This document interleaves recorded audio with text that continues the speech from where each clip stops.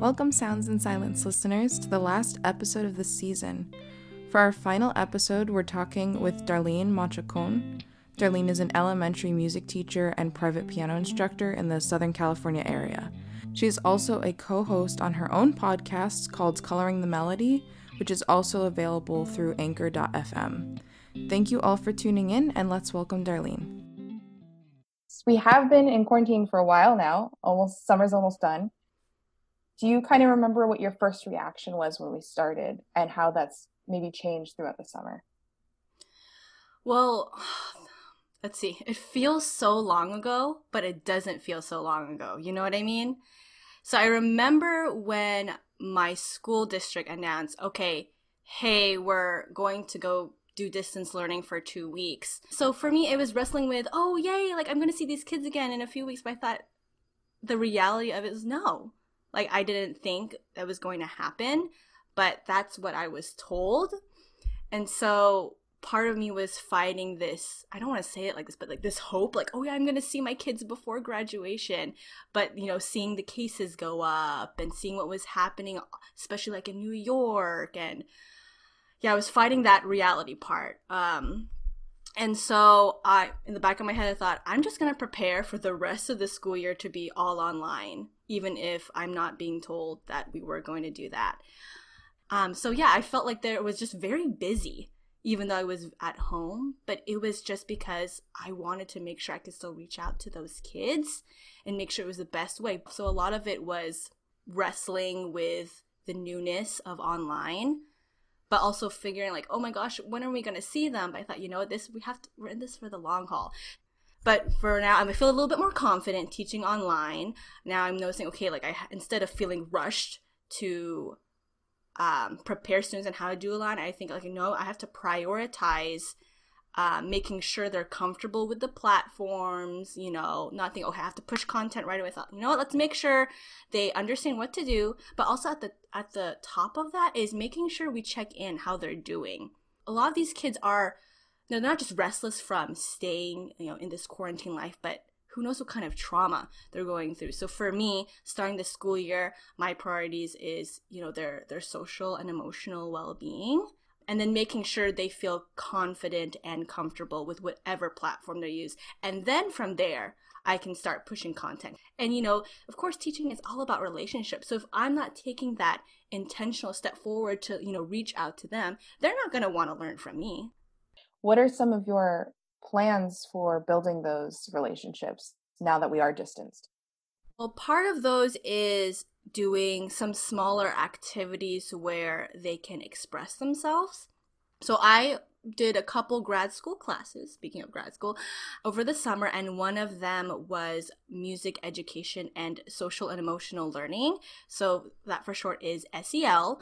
And SEL has been around since the 90s, but ever since COVID, now everyone's like, oh, SEL, now we're going to do SEL. And so I was looking more into it, and then something in me just didn't feel right about some of the strategies, and I couldn't figure out why. A little bit of a background, I'm Filipino, and then a lot of the communities I teach are Vietnamese and Hispanic. So then I was looking into more about how different cultures perceive emotions too, and that's when I saw it. For me, what I was finding out was SEL was really geared more towards individualist people, which of course makes sense. But then if you're having someone who grew up more in a collectivist mindset, oh, it's just not going to work. And that's just one layer. That's just one layer of the other things. I even did a workshop on SEL through an anti-racist lens, and that was an entirely different thing. So I'm so glad I took the time to really look at SEL like as a whole and how it can be done for all cultures, because I also don't want to be that person who's just doing a buzzword just for the sake of doing it and not realizing that it's doing more harm than good. So the mindset that I'm approaching is I want to make sure that kids feel like it is a brave space for them to share. And so that's my priority. Is like, how do I make them really feel like they're valued? And that one of the many things I could do that is make sure they feel represented in the music I teach. Like in the stories I talk about, like, can they see themselves in the books I see? When they feel like they can see themselves in my content, that's where the trust is established, and that's where I feel they can easily share their emotions. So there are so many layers to it, and I'm, still freshly processing everything. But I know that if I start off with this mindset, it will just be easier rather than like, oh, I'll just do SEL and then, oh no, it's not working, and then backtrack again. I've never thought of that, how SEL is based off individualism. That's kind of good point. I mean, what I think is community is if you truly see each other, understand each other, hear each other out, that's community. That's, when you take the time to get to know each other. Otherwise, you're just a group of people. So that's the culture I want to try to recreate. So yeah, it's interesting to think about what community is and what it looks like, and just to also be careful and just saying, oh no, we're already doing SEL. Like, we're already doing that. But I'm like, have you actually looked at what it is and how it affects people of different cultures too? Yeah, I think that's a really good point. I think a lot of people do kind of do that. You hear a buzzword and they're like, well, we're already doing this. What are some activities that you tried that really worked and maybe a couple that didn't work? Oh my goodness. For the elementary ones, I first came up with a perspective like, oh my goodness, I can't do the same thing I usually do in person. But I thought, I actually could. So for example, like reading a story, I could totally do that online. Doing a little dance, oh, I could totally doing that online. Showing a rhythm like on my whiteboard, oh my goodness, I could just screen share. So a lot of these things that I thought I just couldn't do, they were just possible. It was just through a different mode. And just making sure that kids, like what I said earlier, making sure kids were just comfortable with that platform, then it was really the same thing. Of course, what's missing was, that in-person interaction. The one thing, though, is singing together. So for that one, I mean, no way was I going to go through, like, everyone unmute yourself and let's all sing together, because that wasn't going to happen. So what I did was just like, hey, just mute yourselves, and I can see you. Yep, I see you moving your mouth, especially with the little ones. Like, you can just usually tell. And I wasn't going to, I guess, force a kid to turn on their camera or like sing, because there's only so much you can do and you don't know what's going on also on the other side of the screen. Then for private piano lessons was a different world.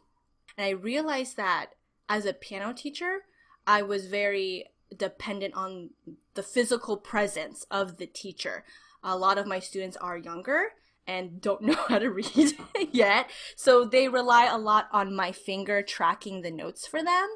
And of course, when it's all online, where's that finger? So I would have, the parents try to help track, but sometimes, they couldn't. They're working too, or, different things like that. So constantly in my piano lessons, I would check and say, hey, how are you doing? How's everything?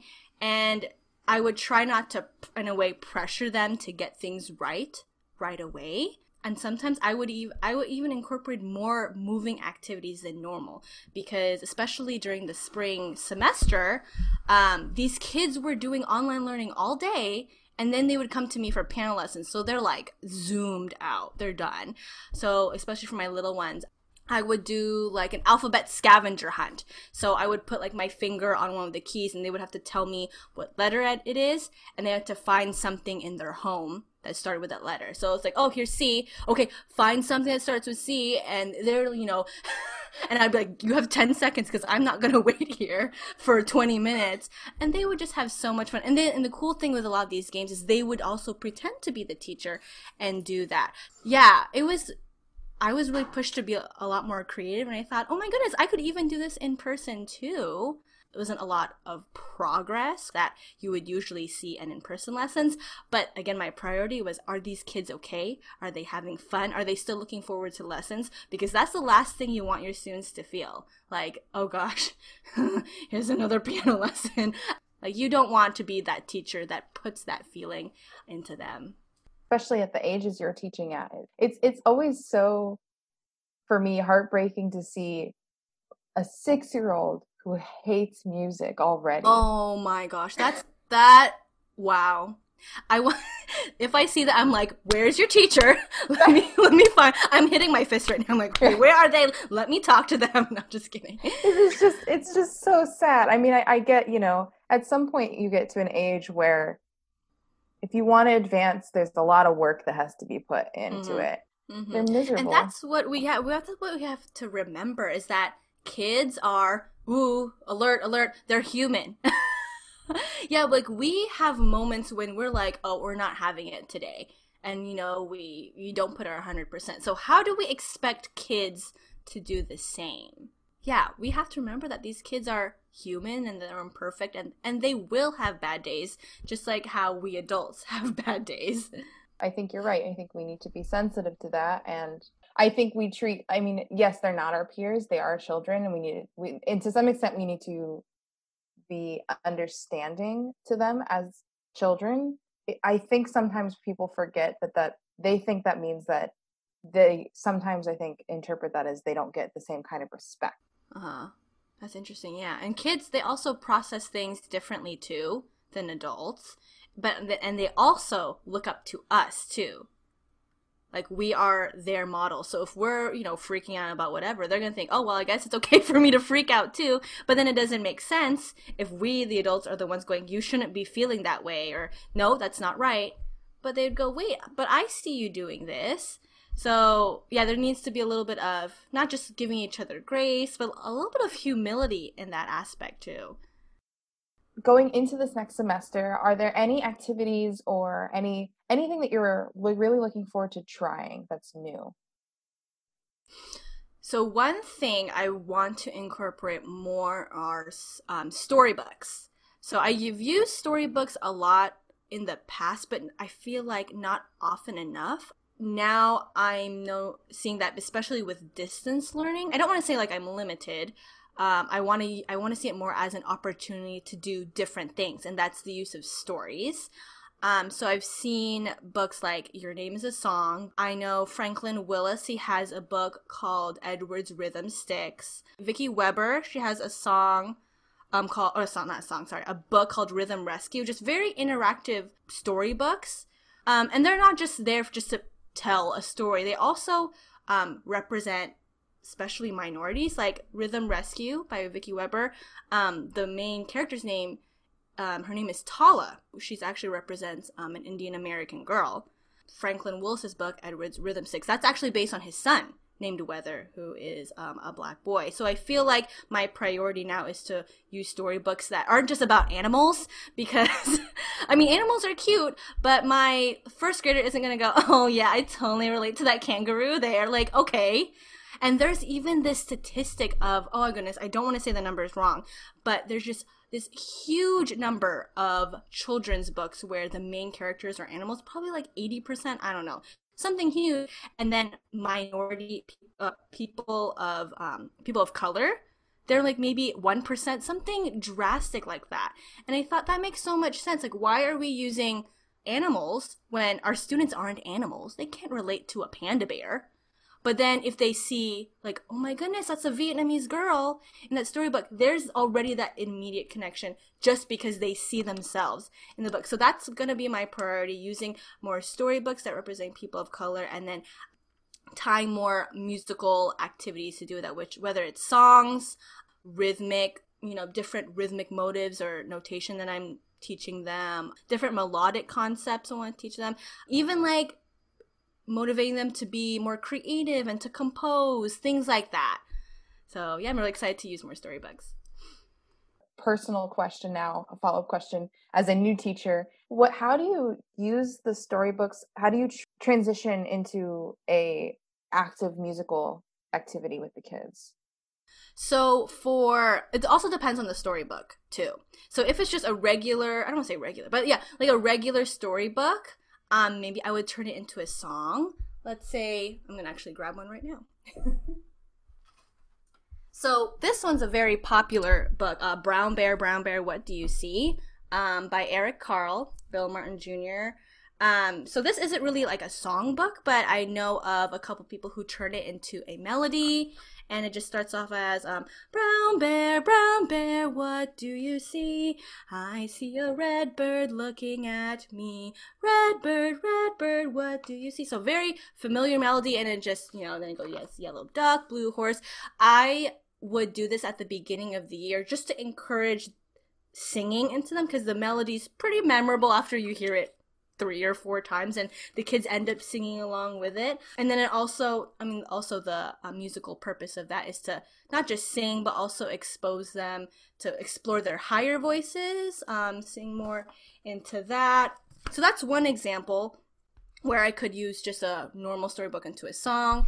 And so there's some books that are also based on songs, like Cat Goes Fiddle-I-Fee. And then for this one, it's all about different animals. And then what I do is I would teach them the American Sign Language for each animal. So they're used to also, that it's part of their kinesthetic learning too. Let's see. There are also some books. Let's see. We're now exploring my musical room. Nope, it's not here. It's probably somewhere else. But it's part of the Freddie the Frog series by Sharon Birch. There you go. And she has this one book that's all about just rhythm. And she goes over Titi, Ta, and Tika Tika. And I usually use that book to introduce Tika Tika, which is the 4/16 notes there. Yeah, and the kids just love stories. It sets up the scene for them, and it really welcomes them into the world of learning. That's why I'm really excited about using storybooks more. Actually, I used to work at a Barnes & Noble, and I have like a growing stack of children's books that I like, actually Because, which I can see in the back there. Oh, I love Because. What are some things that you think are going to be lasting changes once the COVID crisis is over? That's a really good question. I feel that now that we've emerged into distance learning or even reopening schools, is now we're really seeing where the inequity is. So that for me was like, oh my gosh, like now it's really obvious where all these gaps are. So I feel like now that we have this awareness, because that's where change really starts. Like you have to have that awareness first, is that there will be more action taken towards how we can bridge the inequity that's there. So there's that. And then also like what we've mentioned earlier is the social and emotional well-being of our children, especially through things like this. Like if we as adults are going crazy already with the stresses of life, like how much are our students going through? Like, have we actually taken the time to ask them, hey, how are you doing? Like, I feel like an experience like this is really putting things in perspective of, hey, like we need to prioritize the humanness in all of us. I just completely agree with that. And you've said that consistently through our interview, that like this human connection has to come first. This has to come, this connection with the students. They're not going to learn anything if they don't feel safe, if they don't feel heard, if they don't, especially in the arts, right? The arts can be so personal and can be so inspiring, but that can't happen if you don't make those connections. And I also, something I've heard consistently is that all the public school teachers I've talked to have talked about how access has been such a huge issue, access inequality. That's something that I'm noticing. I'm seeing a lot of like information on like, social media, Instagram, Facebook. And there's a lot of people who are saying, if we go back to school, it's going to hurt students below the poverty line worse. And if we don't go back to school, it's going to hit them worse. And it's like, maybe the problem has nothing to do with COVID. This was always a problem. Communities who are always vulnerable are so vulnerable that we're in a situation that vulnerability is being exposed and being especially hurt. And it was always there, is the thing that we think now, now that we're online, they're going to get hurt the worst. They've been hurting the worst. They've been getting hurt. You're just now seeing it. Mm-hmm. Yeah, you're right. I totally agree. Yeah, there's always been inequity there. And for some people to be like, what? Now I've just figured it out. I'm thinking, it's always been in here. It's just been, unfortunately, covered up or like looked over. But like what I said earlier, like the awareness, okay, good. That's where we need to start. And now now that we know about this and see this in front of us, what do we do now? Do we just leave it alone? Like let the cycle continue or, move towards change?